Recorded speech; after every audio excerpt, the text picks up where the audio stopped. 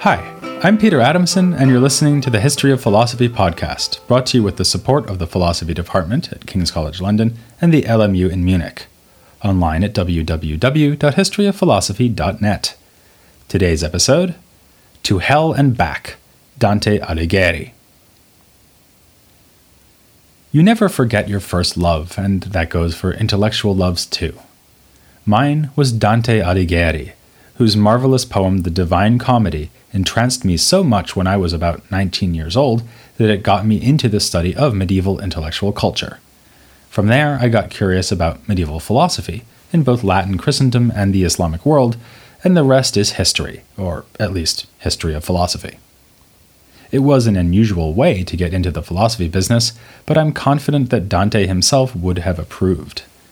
He made a concerted effort to spread philosophical knowledge to as wide a readership as possible, not by producing a podcast, which, given the technical limitations of his age, is excusable, but by writing in Italian. Dante himself was an outsider to the world of the so-called clerk or cleric. He did, however, possess enough Latin and sufficient knowledge of scholasticism to engage with its teaching in a vernacular language, not least in the Divine Comedy. Philosophy was only Dante's second love, though. His first love was Beatrice. The poems she inspired are gathered in Dante's first major work, La Vita Nuova, or The New Life, written in 1292, 2 years after Beatrice's tragic early death. La Vita Nuova also offers a running commentary on the poems, marked by an obsession with numerical structure that will stay with Dante throughout his career. He associates Beatrice with the number 9, and later constructs his comedy in light of numerological structures. For example, it has a total of 100 chapters, or cantos, with lengths that are sometimes symmetrically arranged. Dante's fusion of the personal with the poetic is also common to both La Vita Nuova and the later comedy, as is his well-justified confidence in his own genius. That confidence is on full display in the rather pedantic commentary he devotes to his own poems in La Vita Nuova. He would go on to use the technique again in the Convivio, or Banquet. It is here in the Convivio that Dante reveals how he fell in love all over again, with the new object of his affections being Lady Philosophy. Already in La Vita Nuova, Dante mentions a gracious lady, Donna Gentile, who caught his eye after Beatrice's death. There, this new lady seemed to be a distraction from Dante's pure and faithful love for the departed Beatrice. In the Convivio, Dante again suggests that there has been a struggle for his affections, with his new enthusiasm for philosophical learning pushing all other considerations from his mind.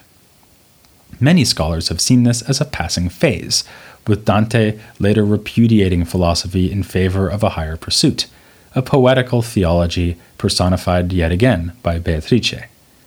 It is she who sends the ancient poet Virgil to guide Dante through hell in Inferno, the first of the 3 canticles of the comedy, and then appears in person to show Dante through the spheres of the heavens in Paradiso. We'll return later to the question of whether Dante came to regret his flirtation with philosophy, but first let's help ourselves to some of the morsels served at Dante's Convivio. You can hardly miss its philosophical mission, given that he starts the work by quoting the famous beginning of Aristotle's Metaphysics, "By nature all humans desire to know."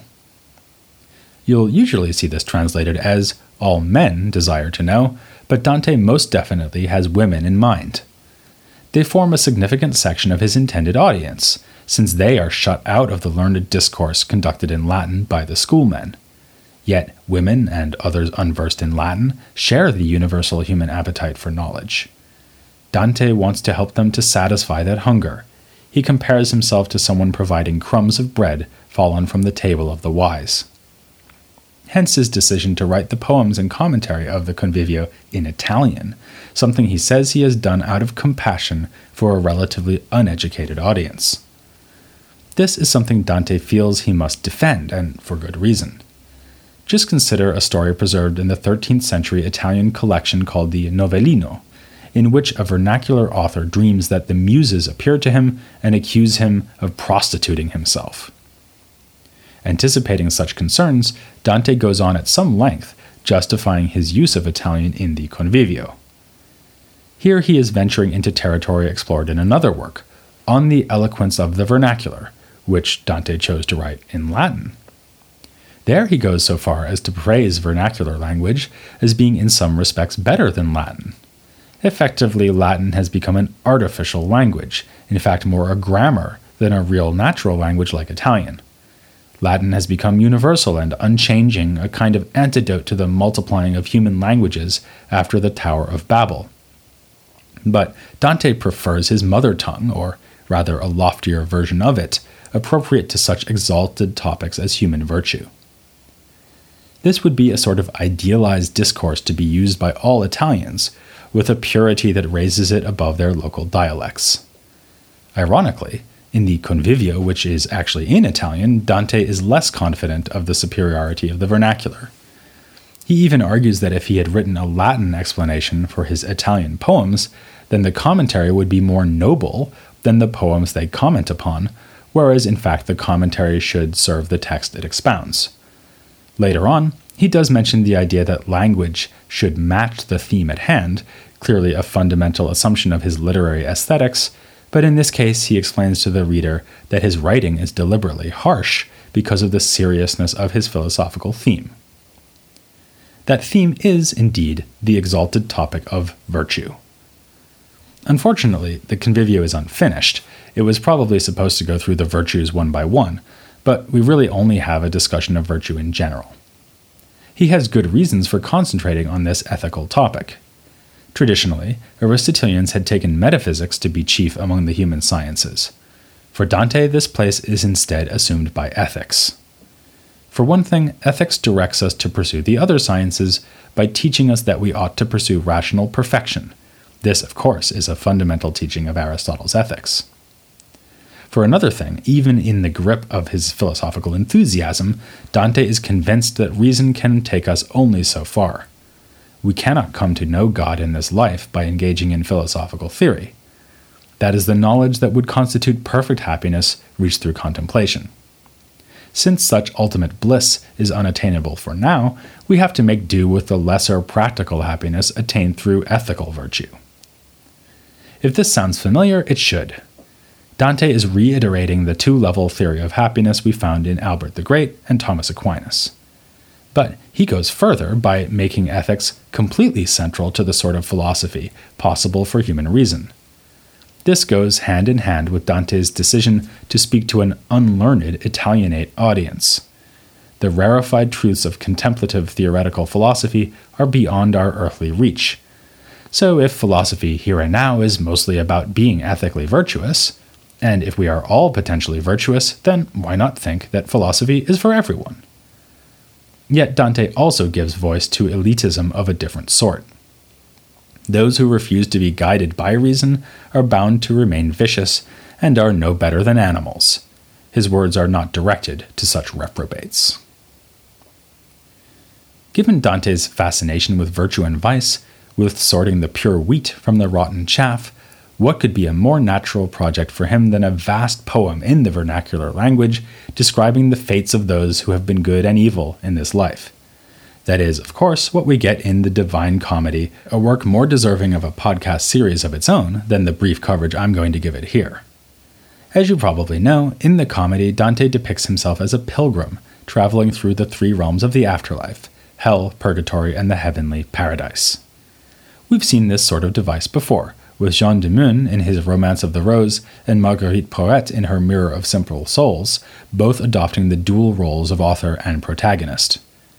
Dante exploits the resulting ironic distance, as when he has a character in paradise predict what is in store for Dante the Pilgrim, naming events that have already befallen Dante the author by the time he is writing his poem.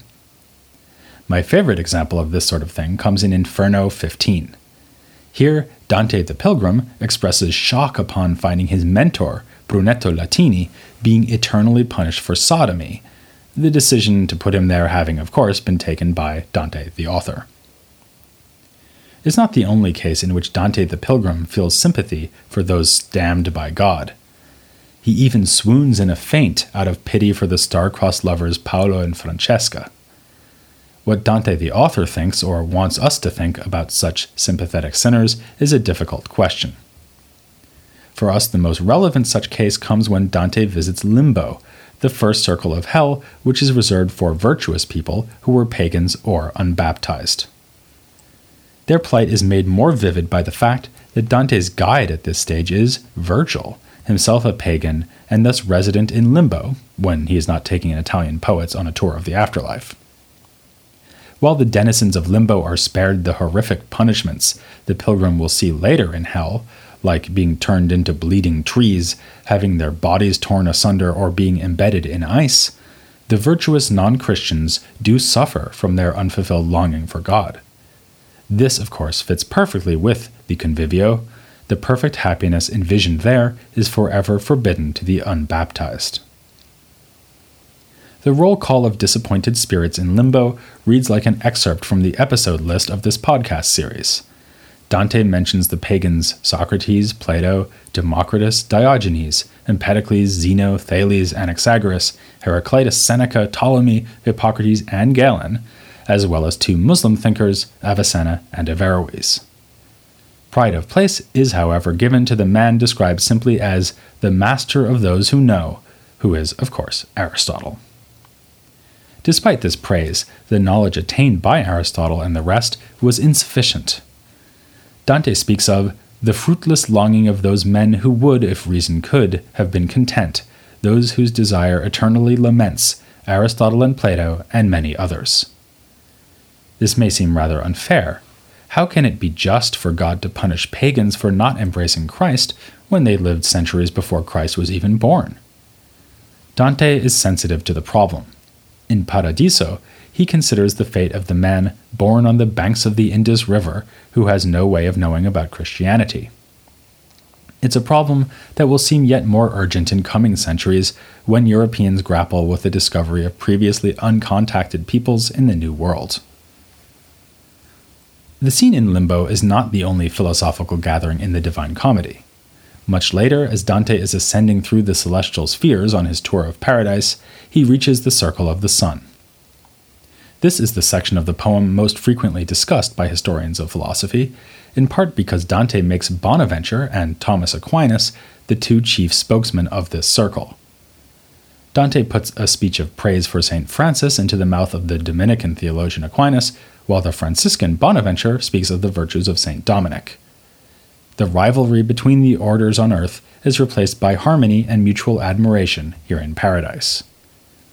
Both Aquinas and Bonaventure are accompanied by other spirits who appear as dancing lights in two rings. They include such familiar medieval figures as Anselm, Peter Lombard, Gratian, and Hugh of St. Victor. But one name has raised the eyebrows of many a reader, Sige of Brabant. Dante has Aquinas introduce him with the words, "This is the everlasting light of Sige, who, when he lectured in the Street of Straw, demonstrated truths that earned him envy." What is this notorious so-called Averroist doing in paradise, and why is it Aquinas of all people who is made to present him to Dante? It clearly fits with the broader harmonizing theme of the Circle of the Sun. Here, whether we are Dominicans or Franciscans, moderate or radical followers of Aristotle, we can all finally get along. Aquinas' heavenly reconciliation with Sige is matched by Bonaventure's introduction of Joachim of Fiore, a controversial 12th century thinker who commented on the Book of Apocalypse and looked ahead to the coming of the Antichrist. In real life, he was powerfully criticized by Bonaventure, just as Sige was attacked by Aquinas. Many have suspected, though, that Dante's choice to include Sige may be more than an instance of heavenly reconciliation. Mightn't it be a sign of his deeper intellectual sympathies? Was Dante himself attracted by the radical teachings of the Averroists? It's certainly plausible that he knew about their ideas. Guido Cavalcanti, Dante's friend and fellow exponent of the sweet new style in poetry, could have been a conduit for radical ideas from Paris. On the one hand, we've already seen that in both the Convivio and the Divine Comedy, Dante places limits on what pure reason can achieve. He sounds more like Aquinas than like Boethius of Dacia when he emphasizes that perfect happiness is achieved only through a contemplation of God that is impossible in this life. On the other hand, The place of honor given in Paradise to Sige and his controversial demonstrated truths suggest that Dante did think that there is a place for pure rational inquiry outside of theology. On both counts, Dante's attitude in the Convivio seems to be retained in the Divine Comedy. Reason can tell us a lot, but it can't tell us everything or make us completely happy. An influential French scholar of medieval philosophy, Etienne Gilson, wrote that Sige appears in Paradise to symbolize the independence of a definite portion of the temporal order, that portion which we call philosophy. For Gilson, Dante's choice has to do only with the role of reason in general, not with specific Averroist teaching. Yet there are signs that Dante may have flirted with at least one notorious teaching associated with the so-called Averroists, the unity of the intellect. In the Convivio, Dante says quite clearly that each individual human has his or her own potential intellect, which he understands as a power for receiving understanding through an illumination from God. And in Purgatorio, he has the ancient poet Statius tell Dante the Pilgrim that Averroes' theory, according to which there is only one potential intellect for all of humankind, is in error. But Statius also admits that it was an easy mistake for Averroes to fall into, and refers to the great Muslim commentator as one wiser than you are. Quite a contrast to the invective aimed at Averroes and his theory by Aquinas and others. But the plot doesn't really thicken until we turn to Dante's treatise on political rule, On Monarchy. Written at about the same time Dante was working on the Divine Comedy, this is a defense of the idea of a unified and universal political rule. As he elaborates on this idea, Dante explains that the fulfillment of intellectual potential is something the whole human race must do together. He speaks as if it is a single power that is being exercised not individually, but collectively. Given his rejection of Averroes' theory in the comedy, most interpreters have taken this to be merely a loose way of speaking. But friend of the podcast, John Marenbaum, has argued that for Dante, rational argument left to its own devices would confirm that Averroes was right. Rational argument would suggest that since there is no bodily organ for intellective thought, such thought cannot belong to one individual at a time, it is universal and shared by all. There are sound theological reasons to reject the idea, though. In light of these concerns, Averroes' theory of the single shared human mind must in the end be abandoned, even if it makes sense within the confines of the Aristotelian system.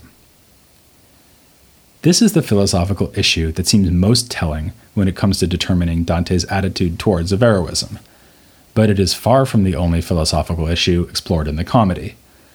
There is, for instance, a discussion of free will in Purgatorio, which affirms that the heavenly bodies do have influence on human affairs, but do not constrain our freedom. Dante also has much to say about the heavens in Paradiso, which only stands to reason. The celestial realm, after all, serves as the setting of this final part of the poem. While visiting the sphere of the moon, Dante is treated to a discussion of Plato's idea that souls go to be with the stars after the death of the earthly body. Echoing 12th century interpreters who sought to put the most favorable possible interpretation of Plato's Timaeus, Dante has Beatrice suggest that Plato's words are not literally true, but may be valid in an allegorical sense. Elsewhere in Paradiso, Beatrice adds some further thoughts on free will, brings the pilgrim to the so-called Empyrean, an immaterial realm beyond the heavens where blessed souls dwell, and even describes a kind of scientific experiment involving candles and mirrors, while refuting the pilgrim's idea that spots on the moon are caused by variations in density. Such disquisitions are a characteristic feature of this part of the poem. They make Paradiso a rich source for Dante's philosophical ideas, even if most readers seem to prefer reading about the sadistic tortures meted out to the damned in Inferno. The Paradiso also has quite a bit to say about political philosophy. For this topic, though, the essential reading is Dante's aforementioned treatise entitled On Monarchy. We'll look at it next time as we consider ideas about political authority in the early 14th century. I'll be damned if you shouldn't join me again for that, here on The History of Philosophy Without Any Gaps.